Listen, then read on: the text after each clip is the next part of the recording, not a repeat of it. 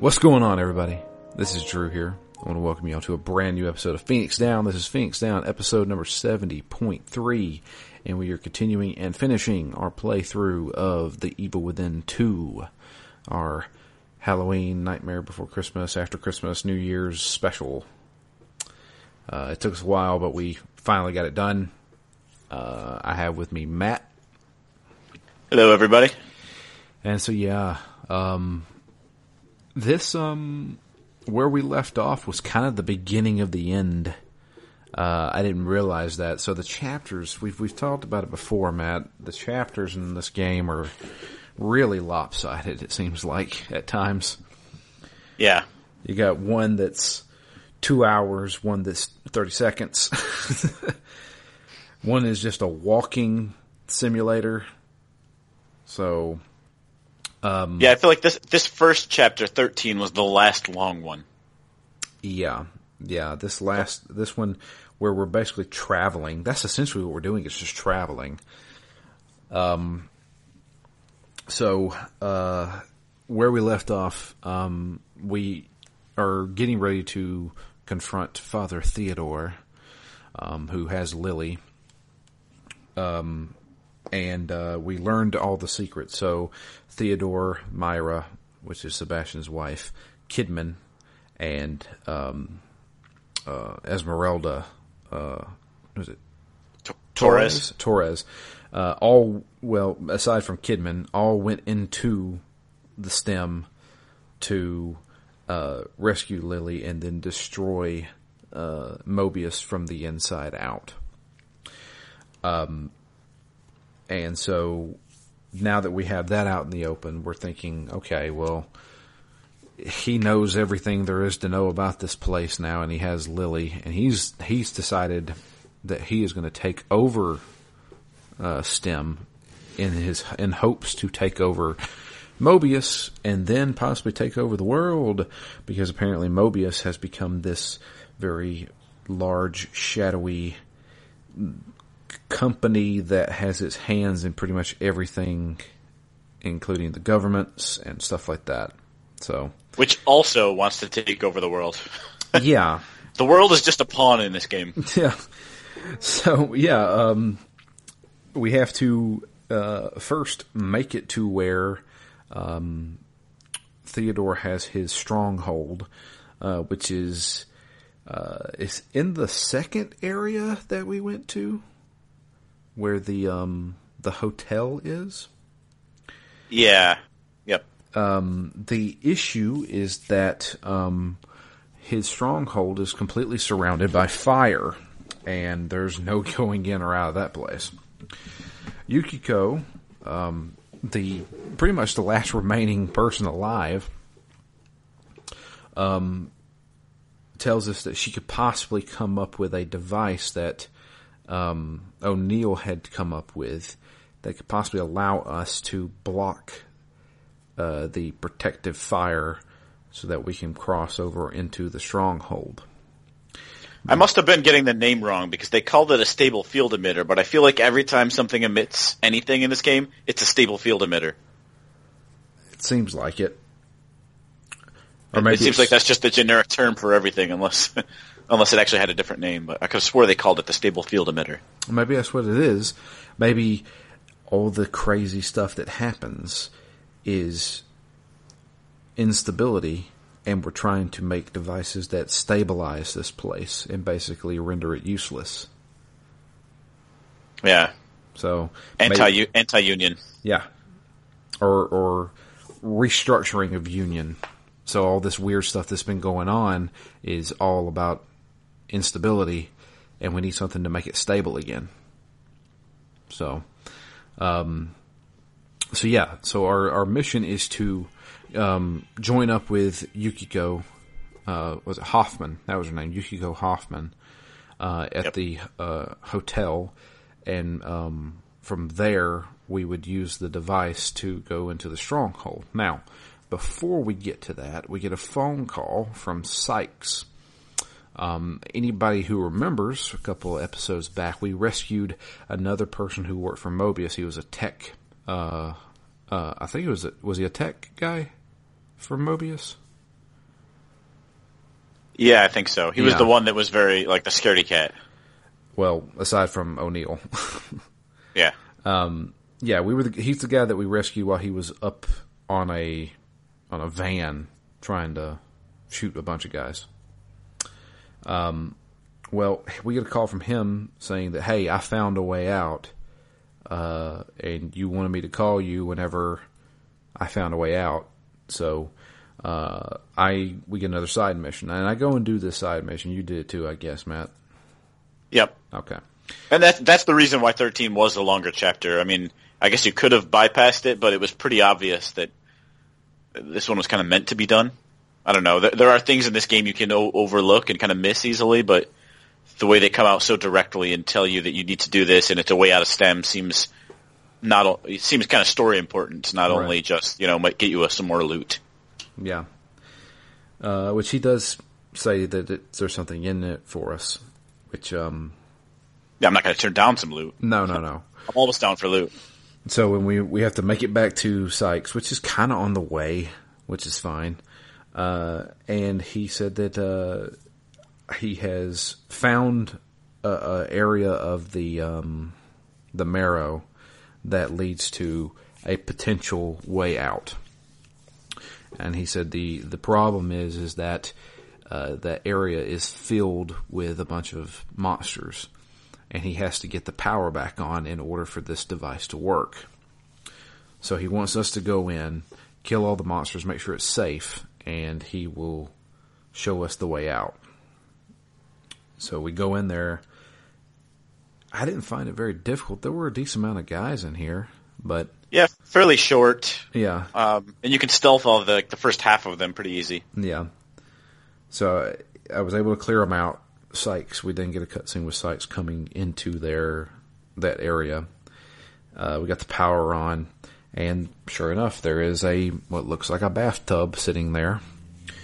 And he's like, "All right," he says, "I'm going. But before I go, I will show you how to work it. And that way, when you get Lily and you're ready to escape, come here and you can get out." So he gets into the tub, and the room fills up with like mist or fog or whatever, steam. I can't help but think that bathtub looks like a lazy boy because it's got that like arm crank on the side. To be honest with you, it's not supposed to be a bathtub, but it sure as hell looks like one. Yeah. And it's filled with water or some type of liquid. Somewhere between a bathtub and maybe the pods from the Matrix. Yeah. And so, when the mist fills up the room, you can't see him anymore. And then when the mist goes away, he's disappeared. This game has thick mist too. I noticed that in the houses. There's many times in this game when you're in burning houses, but when there's like smoke in the air, it is dense smoke. Yeah, you cannot see through it. I guess that's the reason why you have those smoke bolts. Yeah, allow you to pass through. Yeah, it's a particular brand of smoke in this game. So, but yeah, and you get a trophy. I got a trophy. It says "Sykes out." Well, at least somebody made it. People drop like flies in this game. Yeah, you're not kidding. So, now we have our way out. Which we don't, well, spoilers, we don't even use. So, after that little side mission, we then meet up with Yukiko at the hotel. And, she's got her stable field emitter, I guess. And she's basically using, you know what it reminded me of? It reminded me of the ending of Mass Effect 2. Yeah, exactly. Where they're using a bubble, and you stay inside the bubble, but you have to fight off stuff that's trying to get inside the bubble. Yep. So we're traveling through this hellfire, and this bubble from the stable field emitter is surrounding us, and we're trying to stay inside of it. Of course, there's these flaming monsters that are trying to kill us while we're doing this. And of course, the emitter messes up a couple of times, and the bubble shrinks really small. Tons of ammo here, though. Not many places in this game you have nearly unlimited ammo, or actually unlimited ammo. Well, I mean, obviously that's the game of this, but it had to do that. Otherwise, you'd be screwed. Yeah. So yeah, we go through this little section here, fighting off the flaming dudes, and we finally make it to the end. We go into the chapel, but unfortunately, Yukiko, the fill emitter stops working, and as the flames are coming, she gets tripped up by some of the enemies, and she's like, "You need to just go. Forget about me and go. Get your daughter." And the flames come and eat her alive. He takes an awful long time to decide, too. Yeah. Maybe that was just dramatic, like, framing, but I feel like when she tripped, he had time to go get her and make it back to the door, but he just kind of, like, looked at her. Yeah. Until the blast blew him back, and he's like, well, too late now. She's gone. So, Yukiko is dead. Yeah. By no fault of us. There's nothing we could have done to save her. No. Not us as players. This is all happening in cutscenes. Yeah, unfortunately. And then you get another trophy called Fire Walk with Me. Haha. I get that reference. So this whole section, though, before we get to that end part where you're walking through the fire, it clearly felt like the end of the game because it had leveled up. Like, there were so many monsters out there. I mean, there's flamethrower guys out there. Yeah. Which, even though we had really just got done fighting one, I vastly underestimated them. I actually died again because you get access to that broken flamethrower, and you have the ability, if you take out another enemy with a flamethrower, it's no longer O'Neill, just some other flamethrower. Yeah. You take them out, you can get the fuel cells and then use the flamethrower. So I went in and I had all these sniper rifle bullets saved up, so I unloaded those into one of them, multiple shotgun blasts. They didn't die and ended up killing me, and I would just, even though they look like bosses, I just assumed because they were out in the quote-unquote real world of Union that they'd be simpler. They were definitely not. I avoided them at all costs. I tried twice to take them down. The second time I just hightailed it. Well, so yeah, making it into the fortress itself, we have to start climbing. The whole time, Theodore is talking to us. And, so you've come to see me. And then, Sebastian is like 2 steps away from Edward Carnby at this point. He's like, yeah, but this time I'm going to kill you. And it's just ridiculous. Yeah. I feel like there's so many good scenes in this game, but I feel like, I wouldn't even say it's the voice actor. I just think it's Sebastian's dialogue is off. Yeah, to me it's a combination of everything. I think it starts with the dialogue. The actor doesn't improve on it. The facial animations are a bit wooden. Like, everything feels a little corny when it's... Not always, because sometimes the emotion, I think, comes through okay. Some of the scenes with Myra, I think, hit well. Yeah, I think so too. But, yeah, a lot of times it sounds... I don't even know. It doesn't sound bad. It just sounds... generic. Like, generic or kind of intentionally campy almost. Yeah. I don't know if it's meant to sound like that. Yeah. He just sounds like generic action hero. Yeah. Kind of thing. Keeping his cool even though there's like shit going down all around him. So, going through this area, there's a lot of flaming guys. So I should mention that I saved this part and loaded it up yesterday. From here on to the end of the game, my wife decided to sit next to me and watch me finish this game. Oh, well, if you're going to watch a part of this game, that's actually a pretty good chunk to see. This was the best part to watch because me, obviously, and she's like, you got to focus. Like there was a couple of times, especially during the last boss Getting intense. fight. Yeah, she's like, "Focus, Drew, focus." I'm like, "I am," and so, but yeah, and she like genuinely enjoyed the last probably 2 hours of this game, because from here to the end is about 2 hours, I would say. Yeah, and so we're climbing the tower. Bunch of guys here. Sneaking around. I tried to stealth most of them. A few open areas where like you have to activate something and then go back. A bit of an awkward. It wasn't even an attempt at puzzles when you have to hit the valves. Yeah, the valve is right there.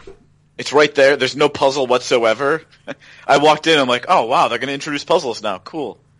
And then absolutely the least you could do as far as trying to set up a puzzle. And the thing is like I was trying to conserve ammo, so I was walking up to it and trying to hit it with like the knife. Nope. Yeah, me too. Nope. I was like, really? You're going to force me to waste one bullet when like there ammo... was... Yeah. Yeah. No, ammo's definitely at a premium here. Yeah. But there's one awkward section where you can take a left path or a right path, which is slightly lower than the left path. But they both have no enemies, I don't think. They both have one flame wall with one lever that you have to shoot, and then they converge after. I was sitting there like, what is the point of this room? The illusion of choice? I don't know. But much like you, I did both sections because, hey, there may be something over here. There may be some ammo laying over there, Yeah. And there's really not. So anyway, we're making our way to the top. And there's no real resistance here except for like the flaming enemies, which a couple of demo dogs, and at one point when you have to crank open a door to get up some stairs. Yeah, you activate something and some stairs slowly come down, and there's two of those weird dog-looking things. To which Laura was like, "What are those?" And I was like, "You haven't seen those." Yeah. So before we get into the ending parts here, I do want to mention to you what I have done as far as upgrades go. So I mainly stuck to stealth throughout most of this game, and then kind of spread out evenly with health and recovery. I had my recovery almost all the way. So, in fact, I had it to the final node where I get the maximum amount of health back using a hit recovery item. Yep. Some of the highest end upgrades were ridiculously expensive in this game. I get the feeling that you're supposed, like, you don't get fully upgraded unless you do New Game Plus. I think that's the case. It has to be. Yeah, or you get all the keys, because some of the biggest payouts of green gel are probably in those lockers. I unlocked 2 lockers this entire game. Really? Yeah. Oh, I probably had about a dozen. I couldn't find any of those statues. Unless I wasn't paying attention. Yes, some of them were out in the middle of kind of the open. A lot of them were just off the path. Like for example, early in the game we talked about the church. I think there was one right behind the pulpit.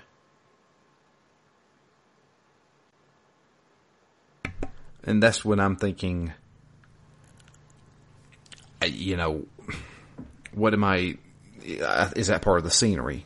See, I didn't realize I could actually hit those things until that one was obvious, like during the whole Stefano thing.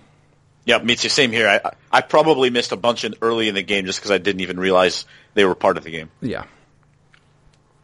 So, I did fully upgrade the pistol. What do you mean by fully? Like the damage or like everything? Everything. Wow. Yeah. I fully upgraded reload speed, the critical hit, and the damage, and the capacity.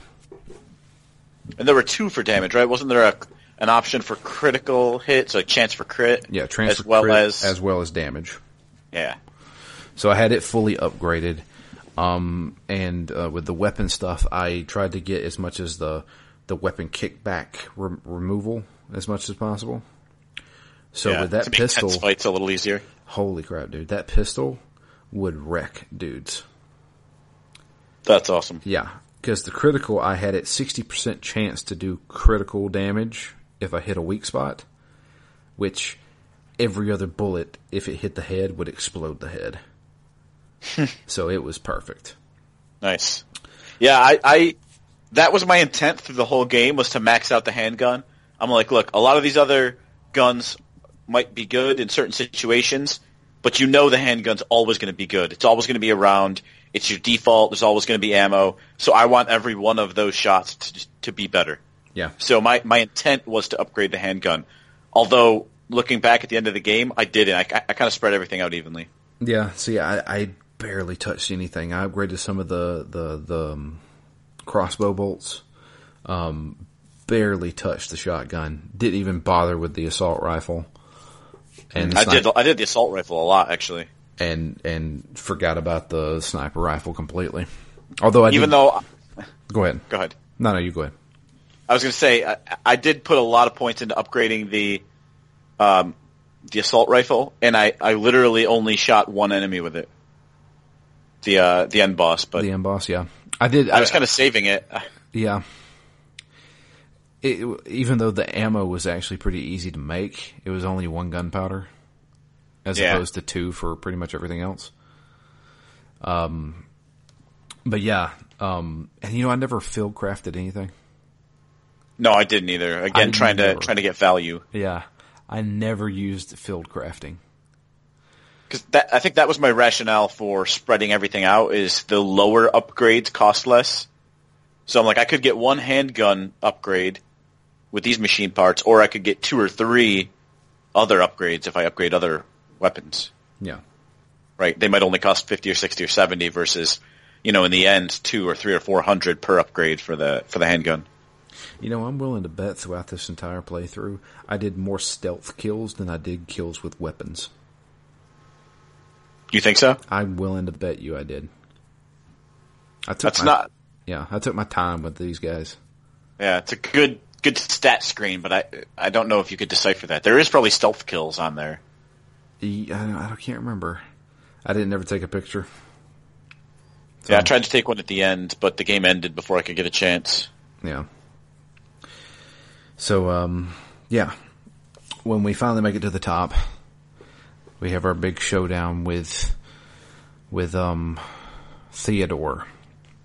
He starts off by sending Lily to us. The last time he sent Lily to us, she erupted into flames, and so did we. For the 4th time in the game. But this time, she's walking with flames, and she comes and hugs Sebastian. Sebastian hugs her back, and nothing happens. She disappears into a beam of light or whatever. And Theodore's like, oh, okay, well, you seem to have overcome some of your fear and doubts. That's okay. There's plenty more where that came from. Yeah, you've seen some things, I know. Therefore, you've still got fear deep in you. So begins possibly one of my favorite things in this entire game. Yep. Which is him then digging deeper into Sebastian's fears and pulling out all of the bosses from the original Evil Within game. So first off, he turns into or summons the chainsaw guy from the first game. To which we start off by running from it. And then Sebastian's like, screw this, I'm not running anymore. Face your fears. Yep. And so he somehow teleports behind the guy because he's running straight toward him. Yeah, I think the guy disappears, right? I thought Sebastian disappeared. I could be wrong. But anyway, so Sebastian takes his knife and stabs him in the neck with it. and the guy falls to his knees and drops his chainsaw. Sebastian then walks up to the chainsaw and grabs it, and you go to chop this guy. He tries to resist. You have to tap the X button a bunch of times, and he chops him through the neck into his chest. Yeah, not like a quick off with the head. No, this was I'm going to hold it on him and scream for about 30 seconds. And he's now covered in blood. That then dissipates. And he kind of falls, right? He does the whole Evil Within 1 thing where he falls and lands. Gravity has changed. Yeah, it's pulling him upward. Yeah. So he's falling upward, and he slams onto the ceiling, what essentially should be the ceiling, and then the camera pans, and he's actually on the ground. And when he stands up, he is now facing the safe head guy. They call the Keeper. Oh, is that what it was called? Yeah. I can't remember. But anyway, yeah. I used to call him Safe Head. And Laura seeing this, she said, "What is that?" And I was like, "That's the Safe Head guy." She's like, "Oh, God." And so this guy will teleport. He somehow can find you around. Like, he's directly behind me, and I'm running around a corner, and there he is. Yeah. So well, it's weird, because after you kill the first one, 2 of them come. Yeah. And that's the part that terrified me. I killed the first one. I'm like, I've beaten the Evil Within. I'm about to beat the Evil Within 2. These guys no longer scare me. And I'm like running away from one, and another one comes up. I'm like, oh shit. Nope, I take it back. So you had to kill 3 of them, I think? Yeah. To which my powerful handgun makes well easy work of these guys. I just granted, I'm out of ammo by the end of it, but I just and he falls over dead. Here comes another one. Bow, bow, bow. And when you kill the final one, his head falls off. His safe head falls off. And it was like the perfect moment for me, because the safe head falls off, and it falls off, and the camera is basically facing the back of it. And Laura, she looked over at me, she said, "What's in the safe?" And then all of a sudden, the safe opens. You see the door open, and she's like, "I really wish I hadn't asked that." And out of this little safe, you see these really long arms come out, and it pulls itself out, and it is the Spider Woman from the first game, the really creepy one. Yep. And she is running around. The entire environment changes to the boss fight from the first game. Sebastian's like, "I've burned you once, I'll do it again." And so we have to, this one has the same little puzzle where you have to turn 2 valves. So you have to stun her long enough so you can turn these 2 valves and then get her to go through this one area, pull the lever, and have the fire come down on her. I actually lucked out in this section because I think I died. I think she got me once, and it's like a 1-hit kill. Yeah, it is. And then the second time I had both valves activated. I'm like, all right, please do not come around the corner wrong and have her 1-hit kill me. And I got too eager. I went over and pulled the lever, and she wasn't under the flames. And I'm like, oh, you got to be kidding me! I'm gonna have to do this all over again. And then she took a step to the left and burned herself alive. I was like, all right, well, a little help.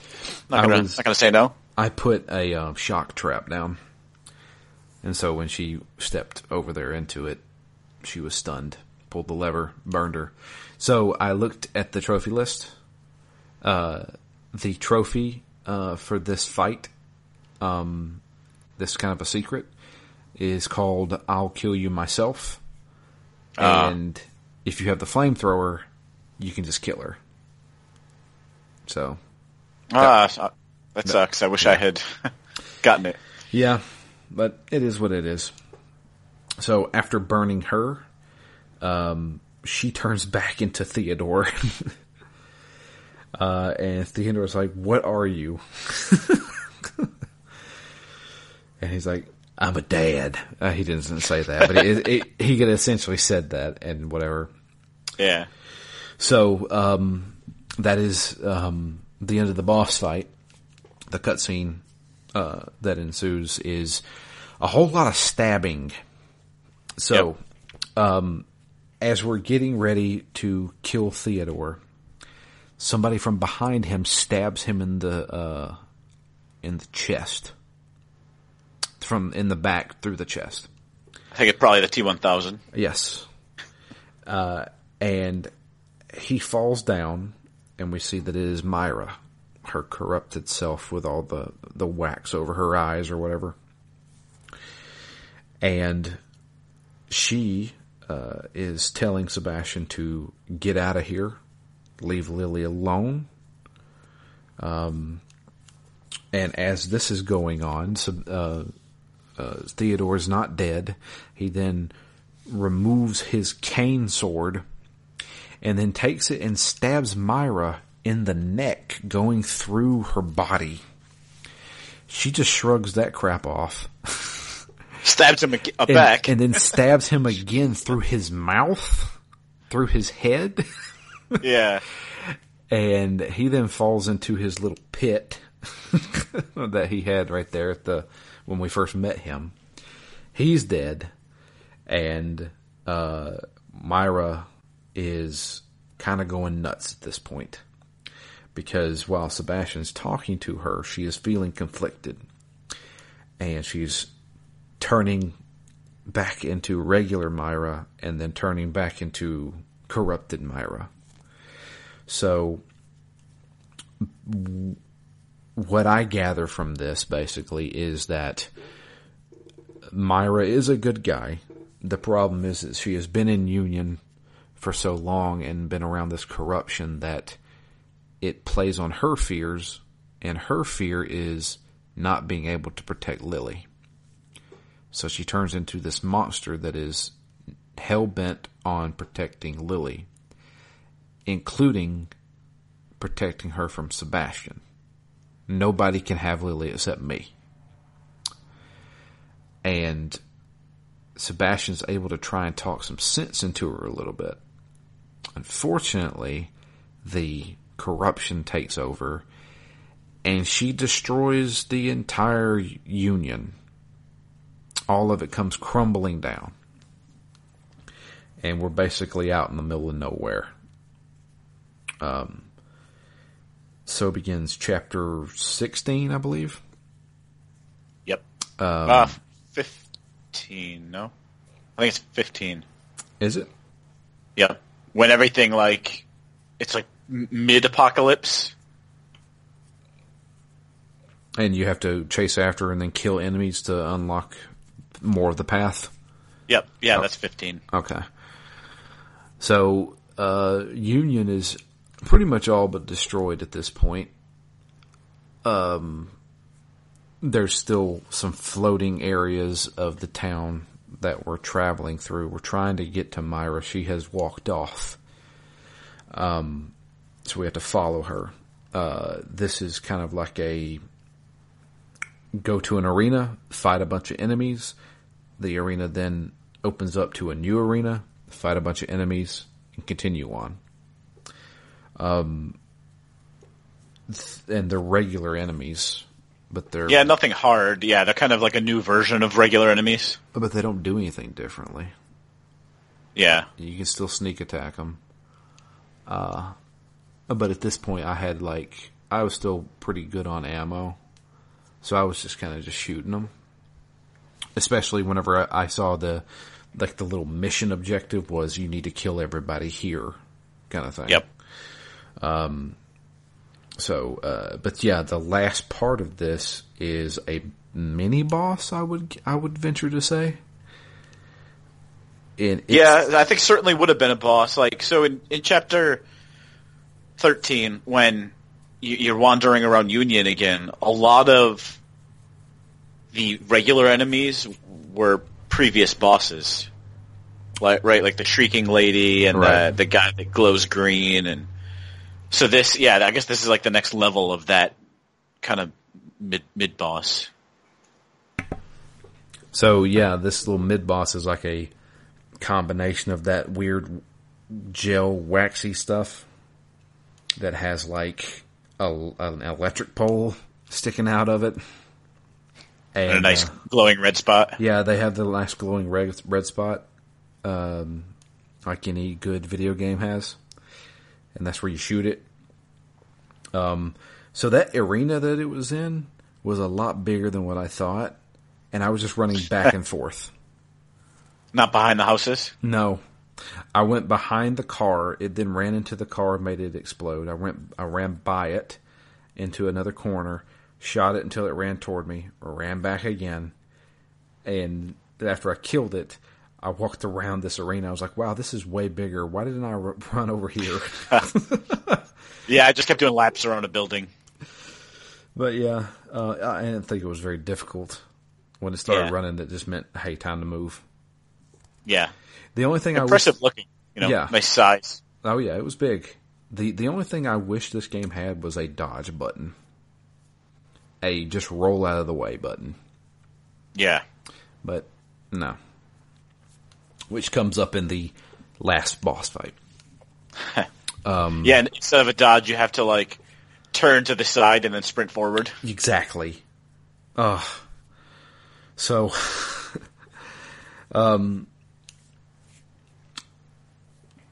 let's see here. Yeah, throughout this, you keep seeing Myra in the distance. You keep calling to her. She's not answering. Yeah. And we know where she's going. She's essentially going... So if you look to the very end of this area on a... You can call it a hill if you want to. On a plateau, your old house is there. And she's going there.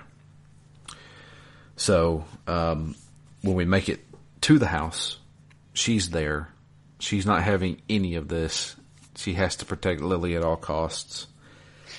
And she decides it's time to put an end to all the threats. So she turns her hand into a spike and is running towards Sebastian. Sebastian's like, I really don't want to do this. Please don't make me do this. And he aims his gun and pulls the trigger as she's about to stab him in the face. And she stops. And we see her head. I don't even know what to say this is. Yeah, I don't know, but that alone almost gave me nightmares. It was creepy. So Sebastian shot her in the head, and her face, kind of where the bullet went through, her face is like a big gap now. And there's these orange, what looks like eyeballs, floating around in there and moving around and looking all over. Yeah, the two things that it reminds me of. One, like her face was full of bugs. Yeah. It's like when the bullet goes through, it kind of cracks this facade, and it's like there's beetles underneath, which is unsettling enough in its own right. But I've also had a thing with eyes ever since I got LASIK. Sometimes my eyes are just really dry, so my eyes hurt, and I've had nightmares of, and probably because my eyes were dry at night, but had nightmares of just like eyes kind of just like full of glass, Ugh. And moving around and cutting the inside of my eyelids with glass shards. And so then to have this whole face full of little eyes kind of reminded me a little bit of that. So it was such a tiny, tiny part of this game, and probably one of the more unsettling ones. So, Matt, with that little fear that you have, I suggest you never go into STEM, because that sounds horrible. So, yeah.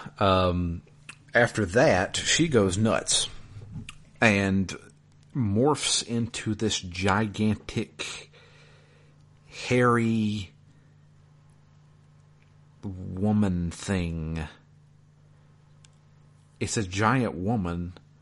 Yeah, it's a giant woman. I guess the only other thing. So when chapter 16 starts, everything gets really lonely, and then you've got the whole like long trek up where you're getting the radio signals, and you're getting the whole story to unfold before you get the boss fight.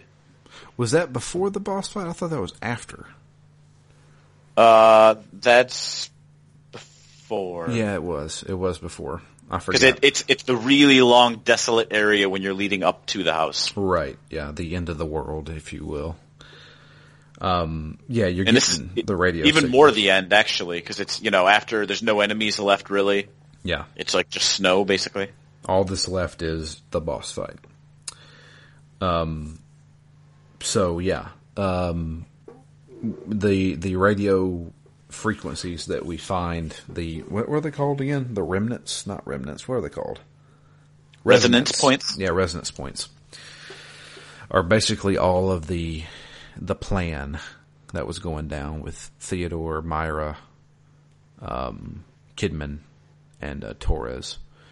Which again is a nice set of revelations here. I think the whole last couple hours of this game is kind of well designed. Yeah.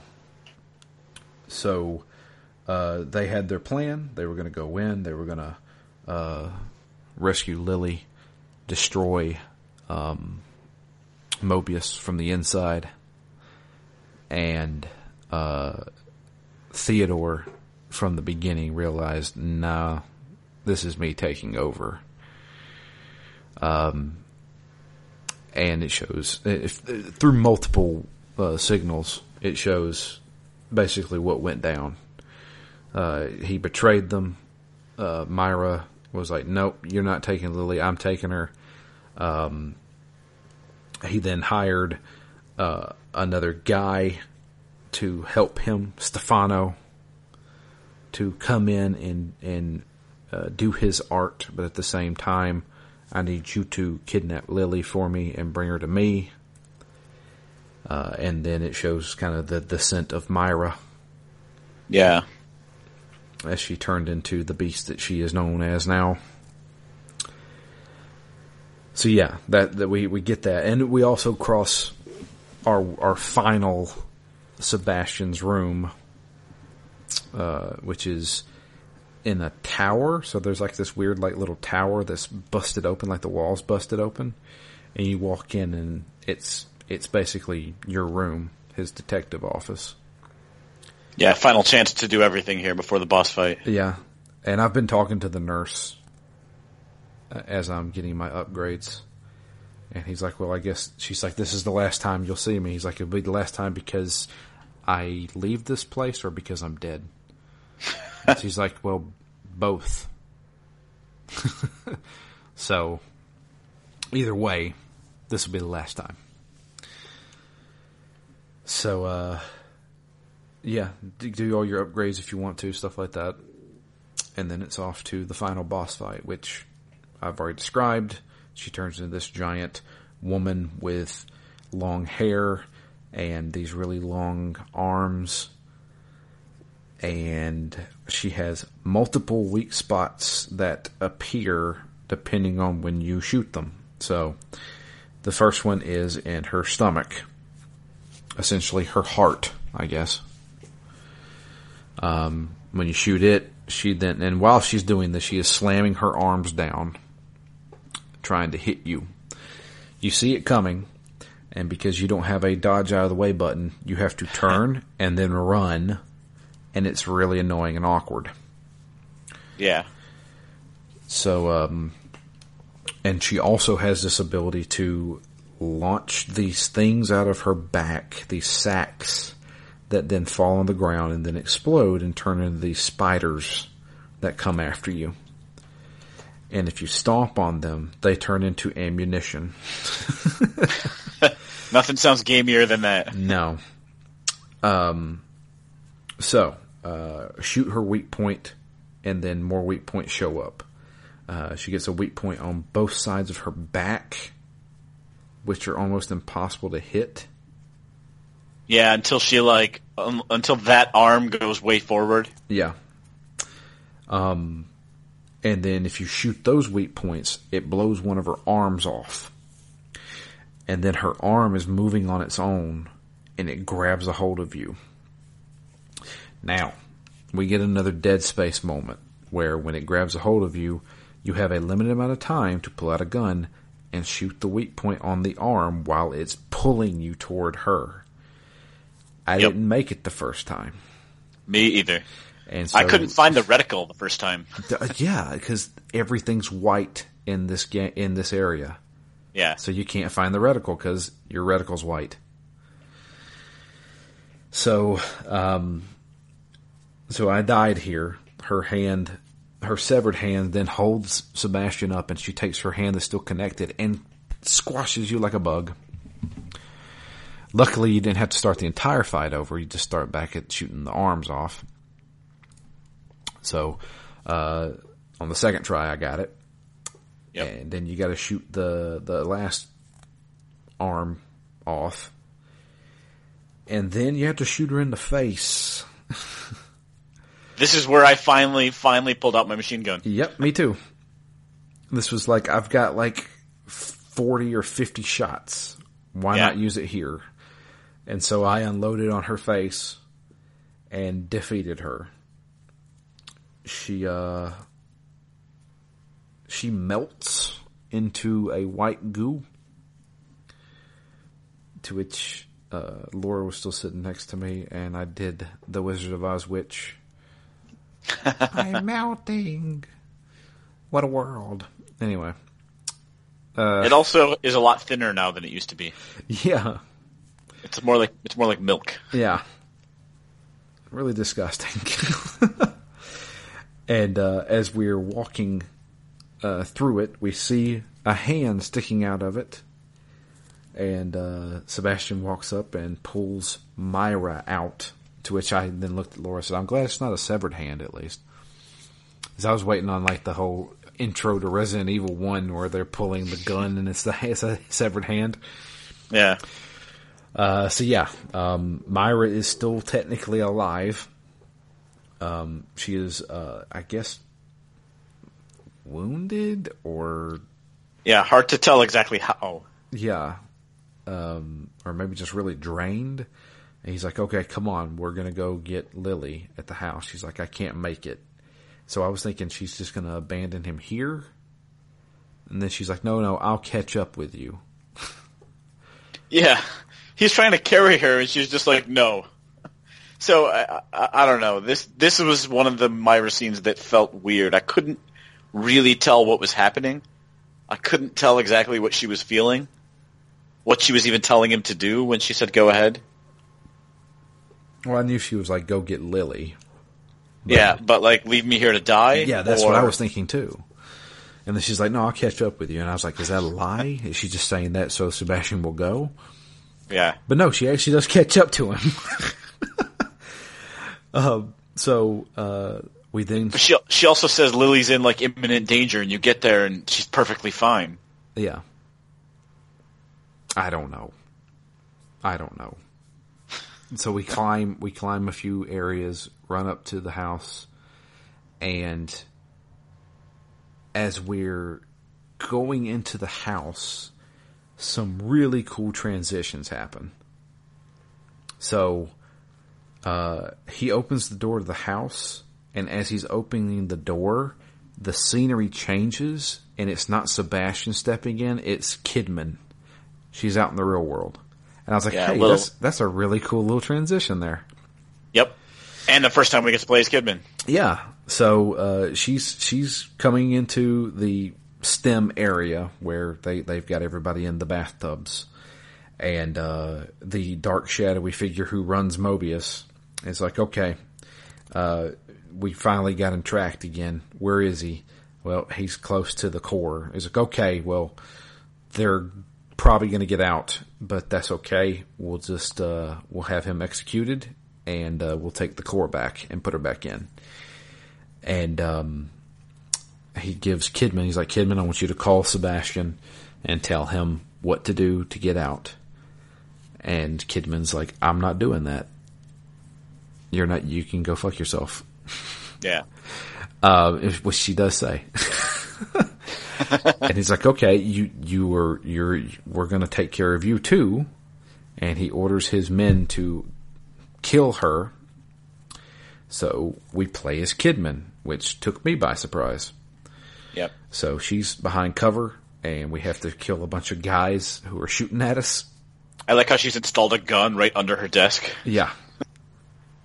So, We're shooting a bunch of guys. Man, I couldn't aim for anything right here. Me either. For a split second, I got nervous. I'm like, oh shit, I'm gonna run out of ammo. And then you can there's infinite ammo. There's infinite here. ammo, yeah. Like, all right, shoot away. So we kill the guys there. She's running. She's trying to get to where they're actually keeping Sebastian in the bathtub. And in between these sections, it's transitioning back to Sebastian. And usually through opening doors. Sebastian is opening the door to Lily's room. Then it cuts back to Kidman. We're shooting guys again. And Sebastian finally gets a hold of Lily. She's laying there in her bed. He wakes her up. Hey, we're going home. It's really me. Let's go. So Kidman is getting ready to get Sebastian out. And of course, all of Mobius is trying to kill Kidman at this point because she's about to ruin everything. And we cut back to Sebastian, and his wife caught up to him. And she's like, okay, you guys need to get out of here. And he's like, well, we're going together. She's like, no, I'm going to stay back to disable STEM and destroy Mobius.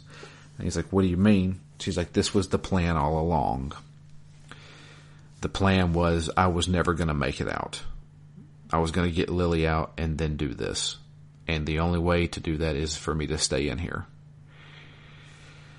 So, the plan is that she can, create some type of a signal or maybe like install a virus or something into the system that then, activates all of the chips in all the Mobius people.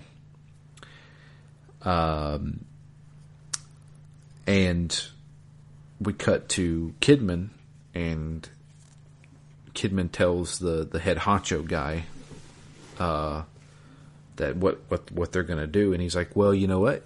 You're gonna die too, cause you have a chip in your head. She's like, nuh-uh. And she raises her hair. She's like, I pulled that thing out 3 days ago. And so, oh boy. If he wasn't already shitting himself, he was then. And so, we then take over as Sebastian, as he is trying to make his escape. There's rocks and stuff falling. This world is falling apart. Yeah, kind of a cool run because you're carrying Lily the whole time. Yeah, and you got to make it back to your room. That's the final destination that allows you to get out. Look for your mirror in your room. Cut back to Kidman. She gets the message from Myra saying, we're all good. All you gotta do is hit enter. She hits enter, and everybody's dead.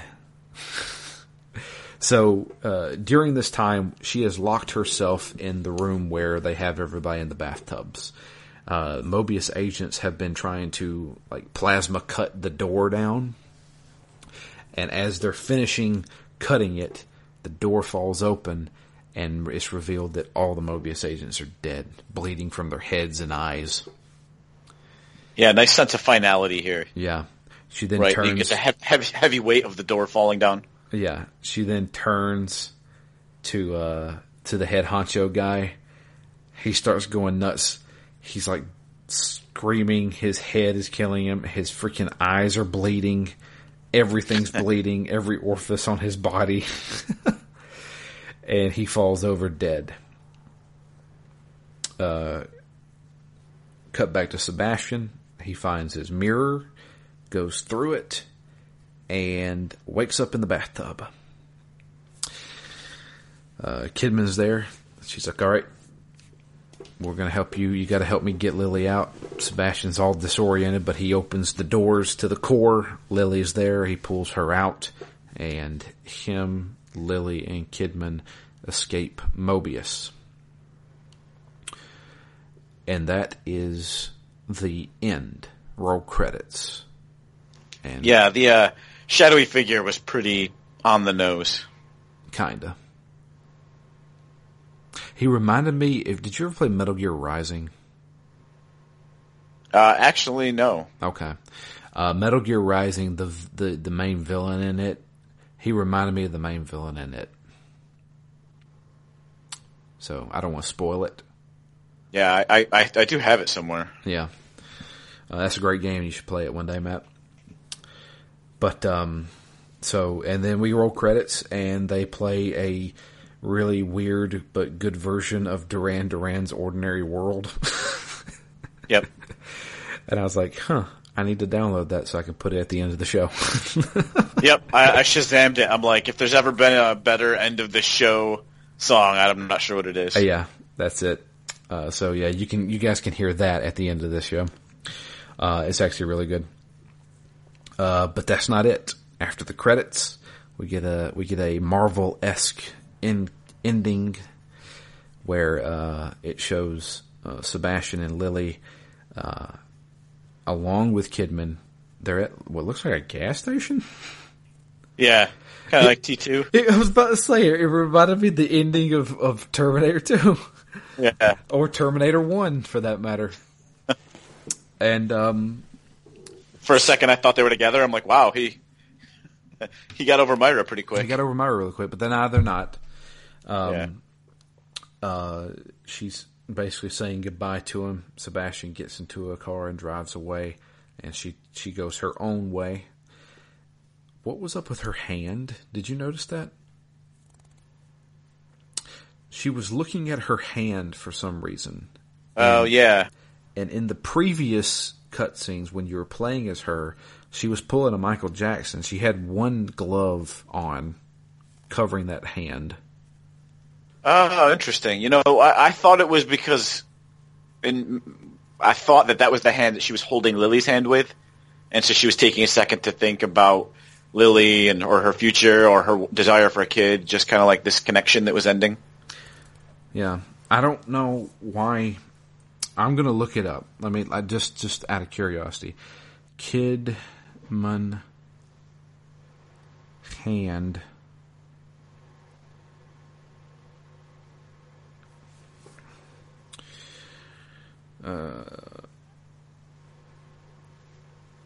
Oh.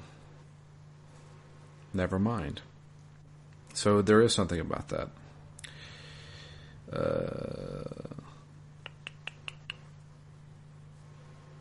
Let's see here.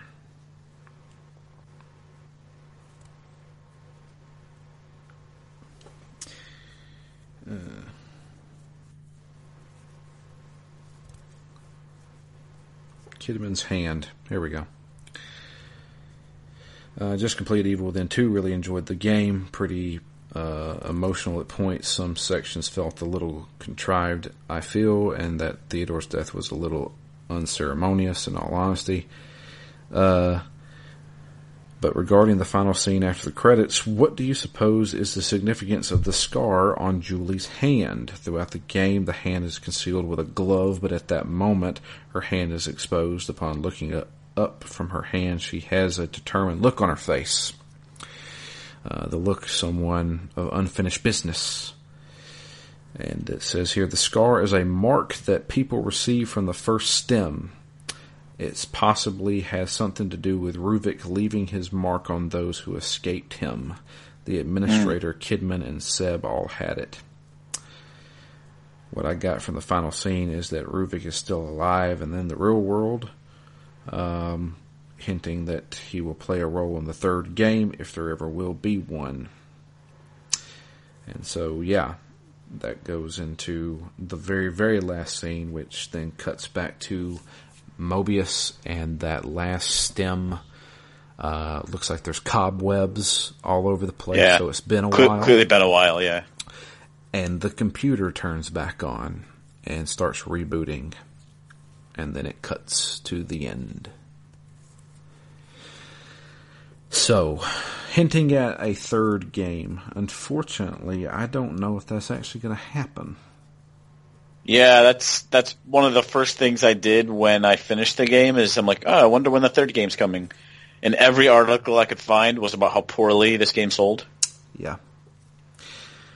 Most of them saying it sold only about 25% of the Evil Within 1.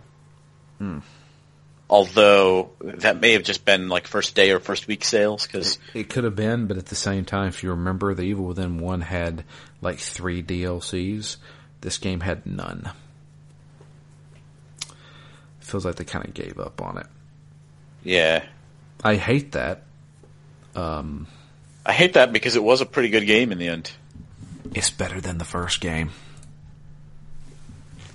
I think The Evil Within 2 is a better game than the first game. What do you think, Matt? We're going into our closing arguments. Yeah, I mean, I agree with that. I think it was better in basically every single way you could measure it. The only negative thing I would say, really, is that, or as a comparison between the two, is that the first one felt more unique. I don't know. It felt more intense, almost in a bad way. I thought the first game was a little bit harder than this game. This game especially, it had a couple of points that were difficult, and essentially every time I opened up back into the world and was just running around and kind of attracting various different hordes of enemies that slaughtered me. I did have some issues, and some of the bosses killed me once or twice, but overall, I thought it was easier than the first game. Did you get your final playtime? Yeah, 18 hours, 20 minutes. 15:11 for me. So yeah. So the first thing I did when I finished the game was to restart it. Actually, the reason was because I wanted to go back to my stats screen, so I did New Game Plus. I wanted to see if any of the stats would carry over. It turns out you need to go fairly far into the game before you can actually access that menu. So I went through and played the first couple of chapters, first 2 chapters over again. And I was actually shocked how much more I enjoyed those 2 because of how much they tie into the end of the game. Right? So when you're meeting, the first scene of the game, you have the house where Lily's burned alive, the house is on fire. That obviously carries weight throughout the game. Right. Then you've got the scene with Kidman in the bar. And at that point, you don't really know why she's come back for you, really. And then having just played the end of the game, within the last hour and a half or so, I've gotten all these answers. Why she needs me back, why she, why me specifically. We were asking earlier, it seems like everything happens to this family, but it kind of all makes sense now, I think. Yeah. I think they connected decently enough. Yeah, I think so. And then you get the next scene where they go to Mobius in STEM, and you're seeing exactly the same room you just escaped out of. You're tied to a wheelchair because you were knocked out at the bar, and you're wheeling down that same hallway that Kidman just had to run the other way down, or the same way down, to get to the center of the STEM room. So, and then Kidman makes a couple of comments about, I'm here for you on the outside that make a lot more sense now that the game's over. The evil shadowy guy in the background, he's like, oh yeah, don't worry, we're going to send you in, you can get Lily, you can take her out, and everything's going to be hunky-dory after that. And, and that hits also because you just saw how he betrayed and he was going to have you murdered within the last hour or two. So, I don't know. I like the symmetry between the very first 2 chapters and the very last 3 chapters. Yeah. Yeah. So that was kind of cool. So which one would you say you enjoyed more? I think that's the tough question. I think one felt more like one was more relentless. So I don't want to say it was Dark Souls-esque, but the way it was hard, the way it was nonstop, it was boss after boss, it was harder sections. I don't know. I was focused on it more. Mm-hmm. This game, I think it tied things together better, so I think overall it had a better story. The open world parts, I think, added a ton to this game to diversify it, but they did take away from some of that dread. The first game had a lot of dread. and a lot of scenes that at the time were very, very unique as kind of manifestations of his psyche within the game world. So, it's again, this game does it well too, that it's kind of a simple metaphor for his mind being broken, the world here of Union is broken, the rules within STEM are broken, and all of that stuff fits together so well that like the theme of this game and the way a lot of things tie to it, I really like. Yeah. In this game, this game is more enjoyable, I think, from the perspective of exploration. Like, you discover things in this game. In the first game, it's much more linear. You're driven forward. You don't have options. So for better or worse, they're very different. As far as which one I enjoyed more, I guess I would lean more towards this one. Yeah. Although I think in the future, if I were thinking The Evil Within, I would think more about the first one because it had more of those iconic bosses. Like the Keeper, to me, was more iconic than Obscura. Even though Obscura was a cool boss in this, I felt like there were more bosses in the first game, and because they were harder, they evoked more dread. And to me, that was kind of the most memorable thing, spanning both of these games. Yeah. I think I lean toward you a lot when it comes to how I feel about these games. I feel like you're right. It seemed like the first game was a little bit more brutal. The second game, the beginning parts were brutal, but after you do some upgrading and get your arsenal up, yeah, you feel more like a badass. You turn into Chris Redfield. like chunky Chris Redfield who can just, punch a boulder. So, or Batman for my instance, because all I did was sneak around guys, and then stab them. They try to do a fair job of raising the stakes. Like every time you again go back into Union, there's harder bosses around. But by those points in the game, I kind of just avoided them. Yeah, I just ran by them. To be honest, yeah, I mostly just didn't fight them. Even though they were harder bosses, I probably missed more things because I explored less in the end of the game than I did in the beginning of the game. Yeah. I feel the same way. I enjoyed both of them. I think they're both strong games. I'm really glad we played them. Yeah, me too. So, we'll see. Hopefully Shinji Mikami will come up with something new. But this game must have sold at least 2 million copies, I think. You think so? So, well, I was trying to do some sleuthing. I mean, I was just looking at VG charts, and they said the PS4 version sold 1.15 million. Okay. So I know it didn't sell terribly well on Steam, but between the three versions, it must have hit close to 2 million. I don't know what the break-even point is on something like this, but. Again, without the DLC, and had they abandoned it, maybe the costs were a little lower. Although it didn't feel like a budget or anything. I feel like too much was cut, other than maybe some DLC. That's very true. Well, there you go. It didn't feel rushed. I mean, I love the end of this game. Yeah, I think to be honest, the theme of the first game. I like kind of like the first game throughout. The really dark, really kind of classic, scary horror themes. And this game didn't necessarily have as much of that, but the last 2 hours of this game, all the reveals, all the connections, I still think it's a little bit tenuous. I wish there had been a little bit more of a link between Father Ted and Stefano. Yeah. But there was at least a token consideration to the fact that they were tied together. Yeah. I feel like, if anything, this game didn't pull a Ni no Kuni and wait till the last 2 hours to freaking tell you everything. They at least hinted at it, kept you interested in what's going on throughout. Yep. Halfway through, we killed the main boss. No, we didn't. Now Myra's in here. What? We didn't even know she was in here, And then, of course, we were kind of doubting it, like, oh, why is she in here? Why is this whole family connected? Why is this all happening to Sebastian? But it's actually kind of connected, and they did a decent job with it and kept me guessing. So, yeah, I'm glad they have done something a lot of games can't do, and that is keep me interested throughout. and not save all your exposition for the very end of the game. Yeah, it doesn't feel backweighted Yeah. while still having a strong ending. I think that's a good balance to try and have. Yeah.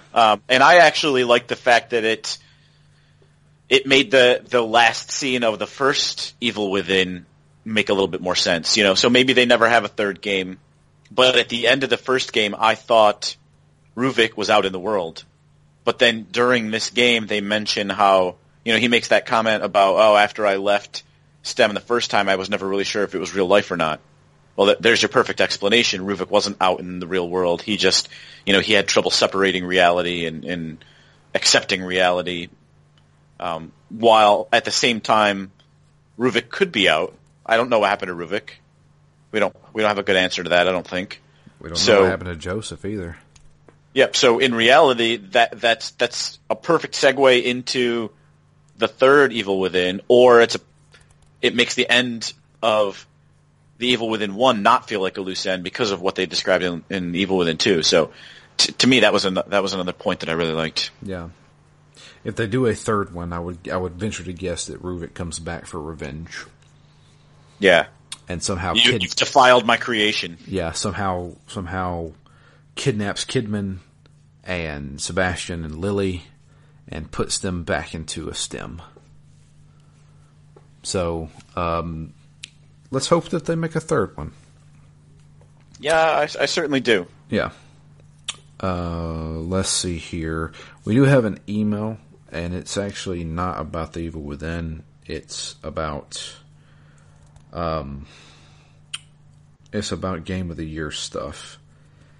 Matt, I know I'm putting you on the spot here, but do you have anything as far as Game of the Year stuff goes? What did you play last year that came out last year? That's the better question.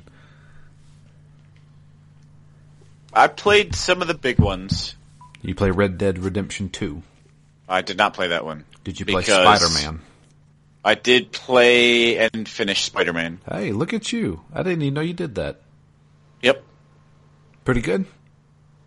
Pretty good. Enjoyable. My short thoughts on it were really good game, really good Spider-Man game, but still an open world game. And for my personal taste, too many collectibles. But that being said, I view all that stuff as once you beat the game, you have a reason to go back, so it doesn't really detract from the game. But yeah, I enjoyed it. I thought I enjoyed that more than I've enjoyed a Spider-Man movie in a long time. Okay. I loved seeing the classic Spider-Man villains. That was probably my favorite thing. Have you seen Homecoming? I have not. You would like that. I actually tried to rent that a couple times from Redbox, and it was out both times. You should really try to find that, because that is one of the better Marvel movies, in my opinion. It's actually, yeah, Laura and I thoroughly enjoyed that. So, and you will probably understand why when you watch it. Yeah, my eyes open for it. As soon as I happen to see it, I'll try to find a way to watch it. Did you play God of War? I did play God of War. I didn't finish it, but I played a good chunk of it. Fantastic game. I love the groundedness, the kind of reflecting on life. I played 2 hours of it. Yeah. So it was not on my list, unfortunately. Any standouts for you, Matt?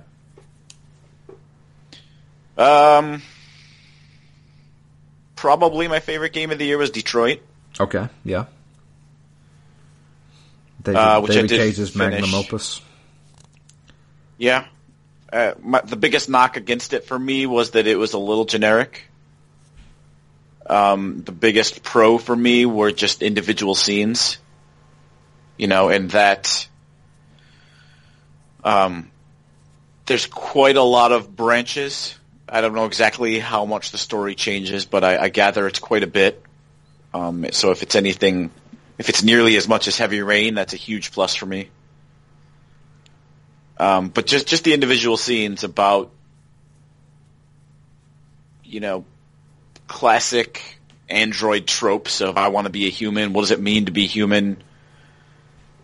People can be worse than the machines, even if the machines are killing people. So I don't know. There was a lot between the three storylines. I like the way they wove together. I don't know. I just thought it was a really well done game. Right. Okay.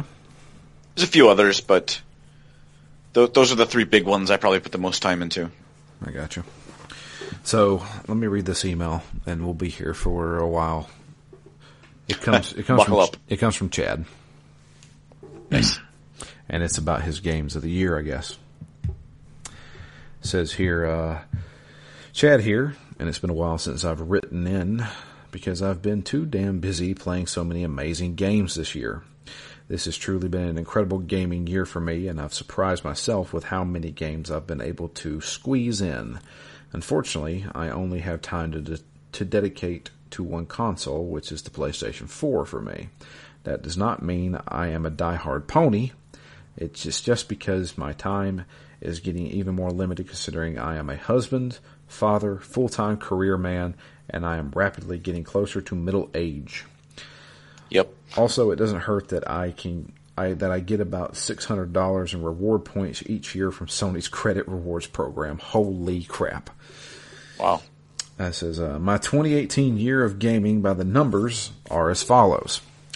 I played a total of 43 games this year, 27 of which were released in 2018. Wow. Out of those 43 games, I completed 37 and achieved 7 platinum trophies. That's impressive. Yes. Most certainly is. It says here, like many of you except for Drew, it was very hard to discern which of those games get to be in my top 10 list for this year. Even worse it was extremely difficult to rank each of these games considering a lot of them would easily be my game of the year if 2018 wasn't so stacked. With that being said, I also had a much longer list of honorable mentions this year because there are still a lot of good games worth playing that just didn't make the top 10 cut for me. My honorable mentions are as follows in no specific order. The Council.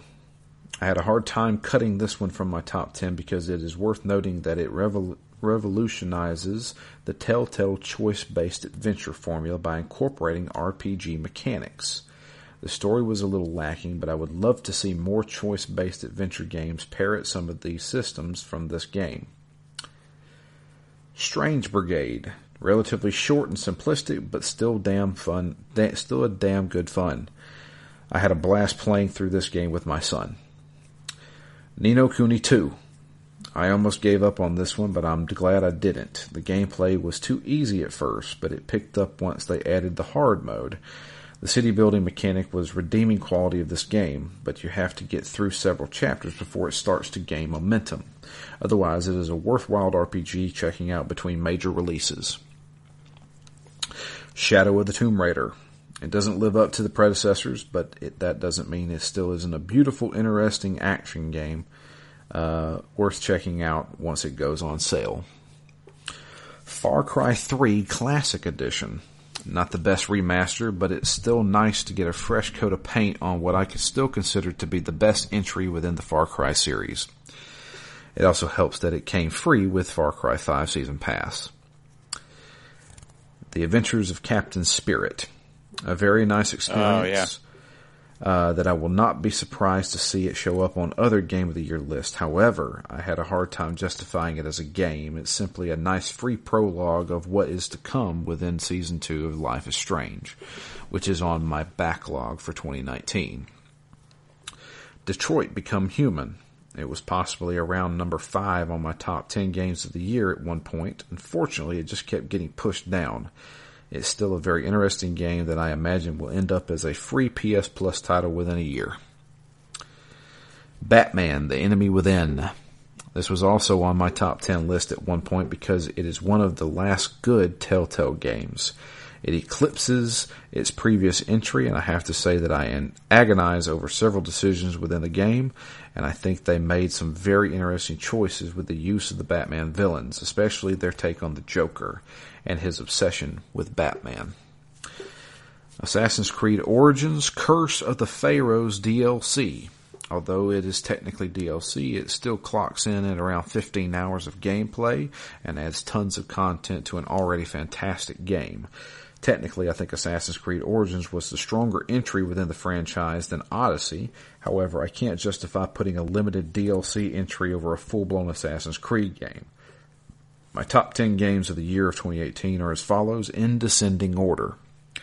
Number 10, The Shadow of the Colossus Remaster. Although it is hard to not only acknowledge a remaster on the top 10 list, it is even more difficult to acknowledge a remaster of a remaster. However, I don't think anyone can deny how great of a job Bluepoint did on this game. It is absolutely beautiful, and I certainly appreciate some of the quality of life tweaks that previously bogged this game down. This version is a classic. This version of the classic actually makes it feel fresh, and my son loved it. That's awesome. Number 9, the Banner Saga Trilogy / Banner Saga 3. Technically, only the third entry came out in 2018, but I picked up the trilogy and played it in succession. This is by far the best Oregon Trail game I've ever played.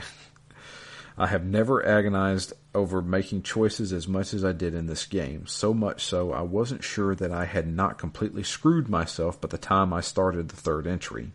I had lost so many people along the way due to my poor decisions, but that is part of what makes this trilogy a fulfilling experience.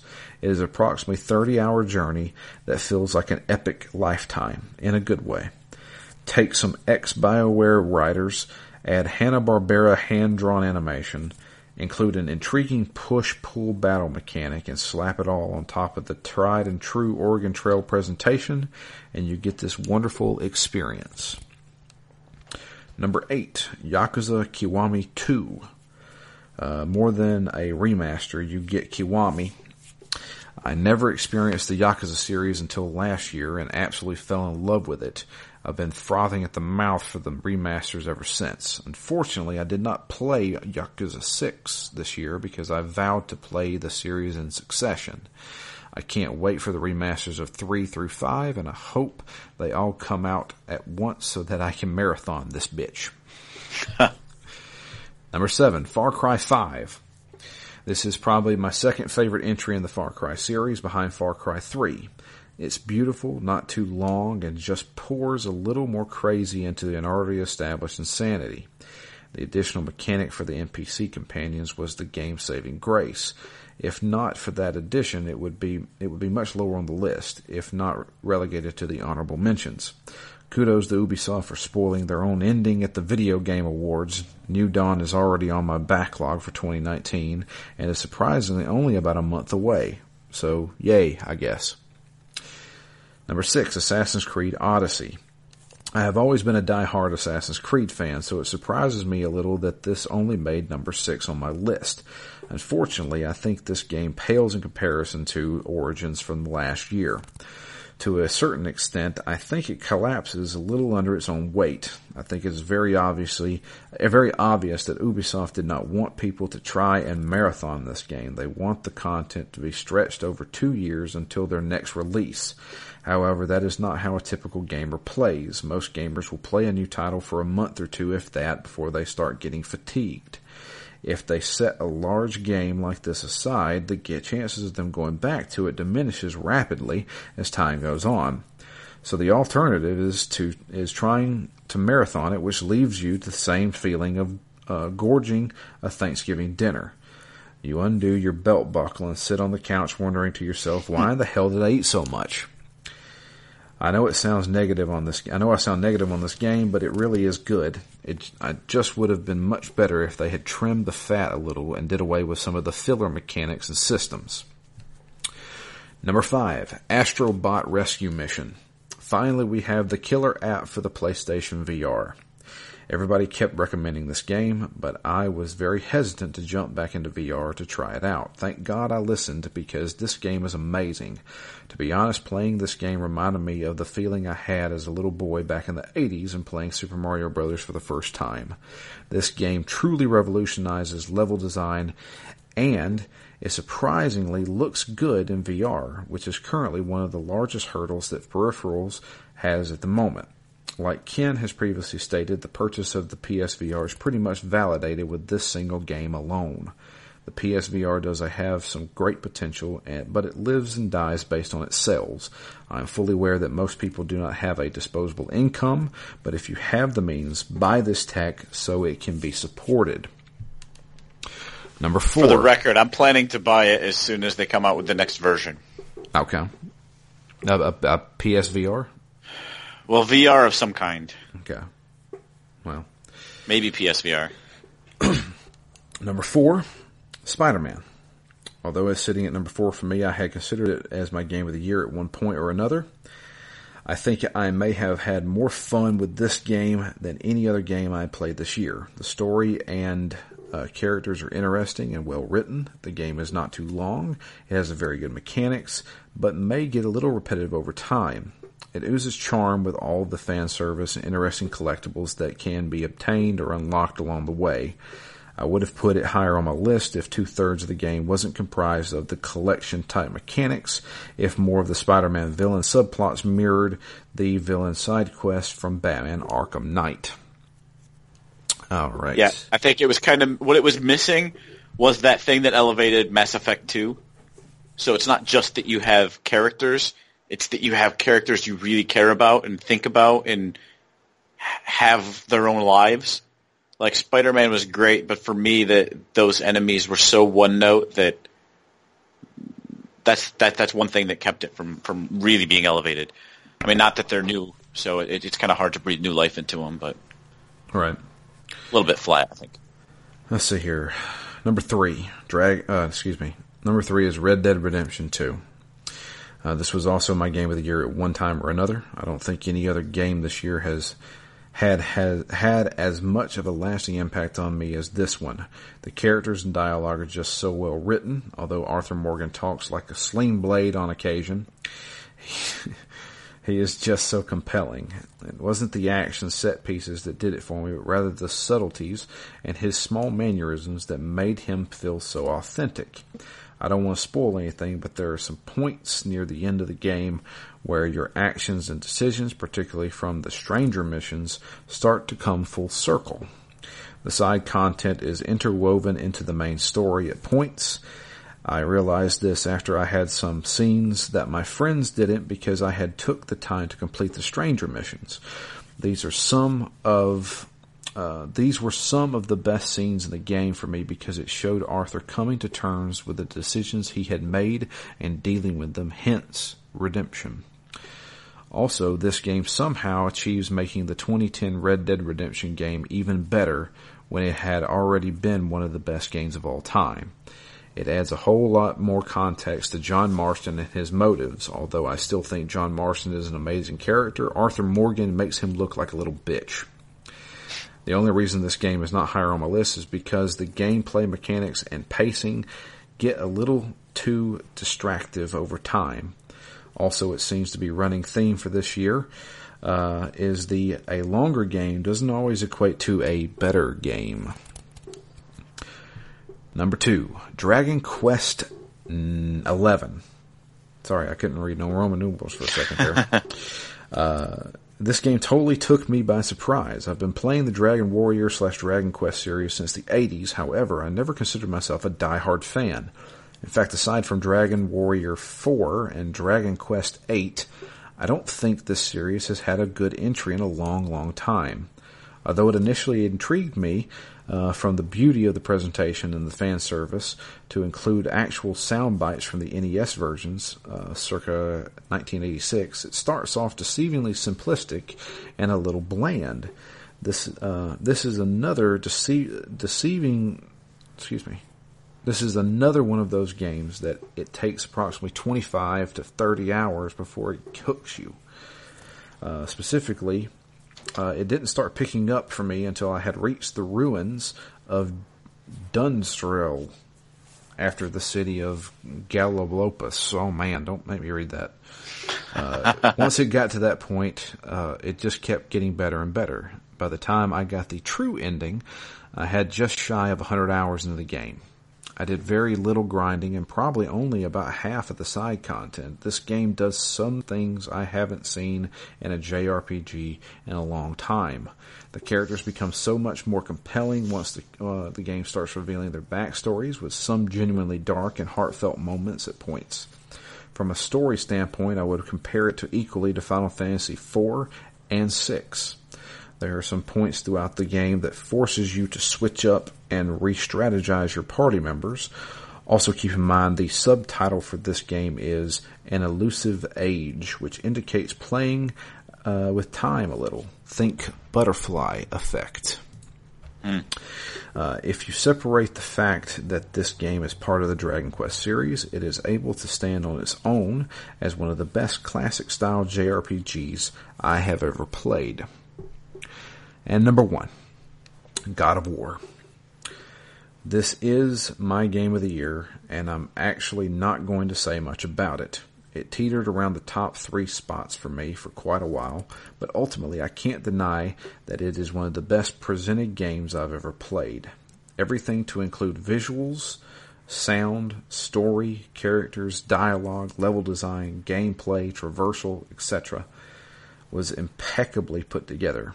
I honestly don't have any major criticisms for the game. However, I do have some concern. Similar to The Last of Us, when a game is presented this well and you are basically obligated to make a sequel, I think it's going to be incredibly hard to meet a lot of people's expectations. Either way, congratulations to Santa Monica Studios and good luck. I actually have a lot more I would like to say, but I think this email is already running a lot longer than I anticipated, so I'll end it here.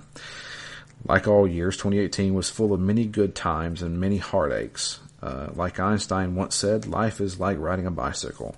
To keep your balance, you must keep moving forward. So for anyone who ended their year on a down note, I wish for you hope, positivity, and a much better 2019. With much love and respect for everyone, I wish you all a happy new year. Chad. That is a wonderful email. That is a fantastic email. Chad, you always bring joy to me when you send an email, so keep those coming. Hopefully, you'll be playing some of these horrible games that we're going to be playing. I can't wait. Yeah, I can't either. I've been receiving games almost daily in the mail for the last week. Oh, man. But haven't received the game that we're supposed to be starting. Yeah, that was like the first one I bought too, and it still has not shown up. So we have made an executive decision. I know I have been saying on Twitter the past couple of days that we were going to be doing Sonic 06 as the inaugural game to start off this podcast bad game year. Gauntlet. Yeah, whatever. But unfortunately, Matt's copy is not going to show up in time for him to play enough of it for us to talk about next week. So we're actually going to be doing another game. This was kind of like a fill-in game just in case. Apparently, it is the worst rated game on the PlayStation 3. And it is called Unearthed. I don't even know how to pronounce this. All right.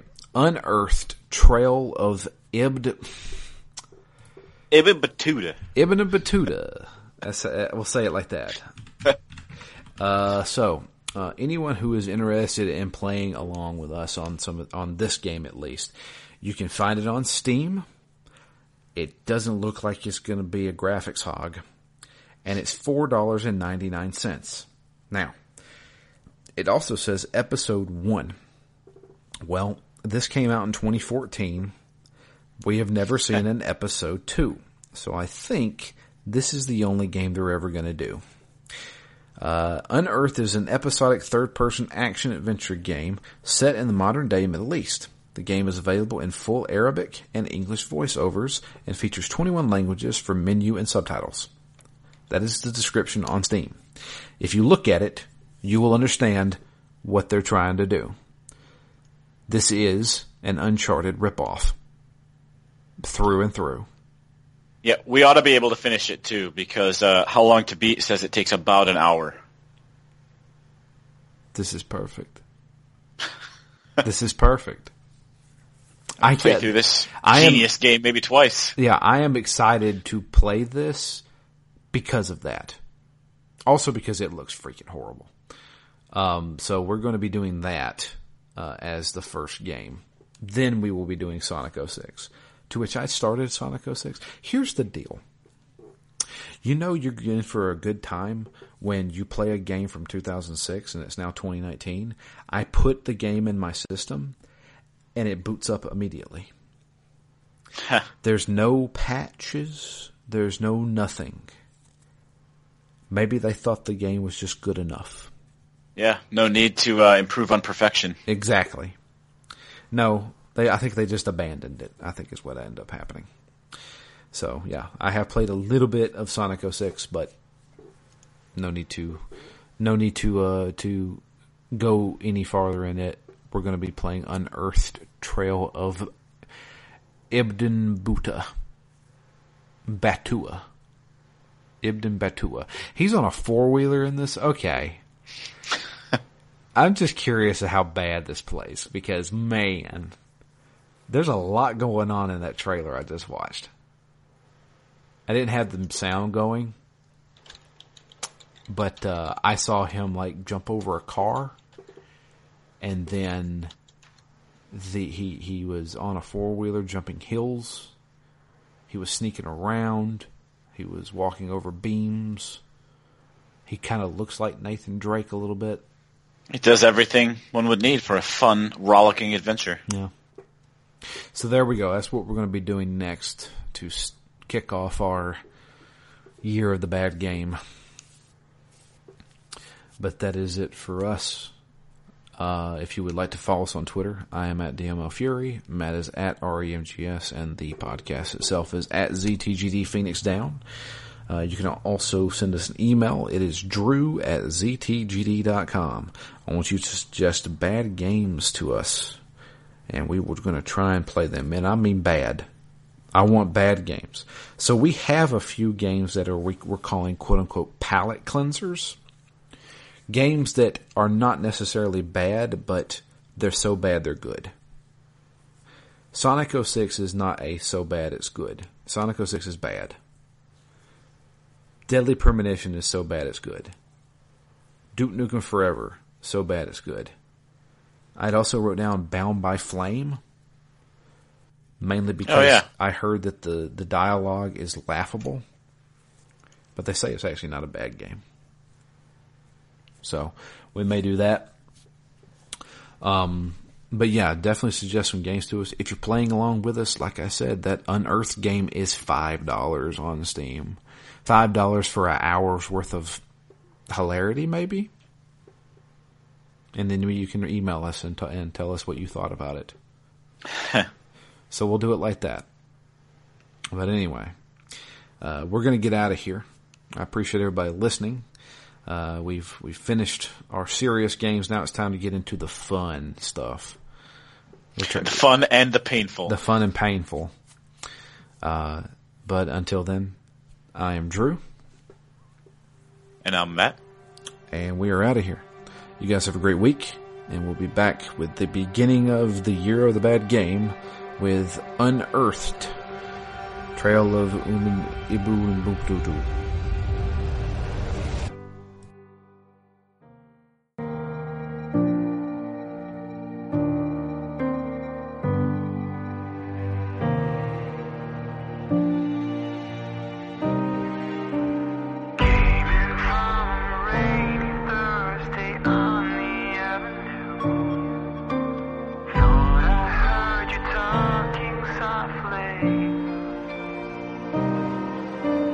Turn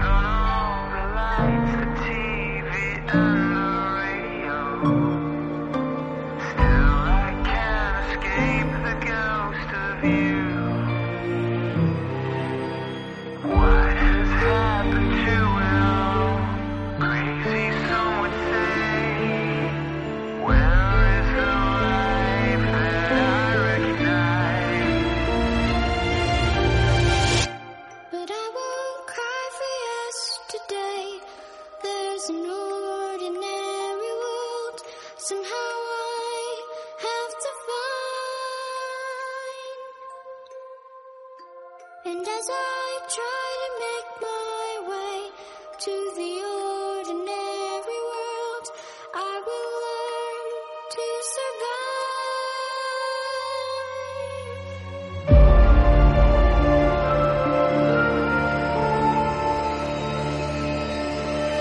Passion or coincidence once prompted you to say, pride will tear us both apart. Well, now pride's gone out the window, cross the rooftops and run away. Left me in the vacuum of my heart. What has happened to me? Crazy, some would say. Where is my friend when I need you most?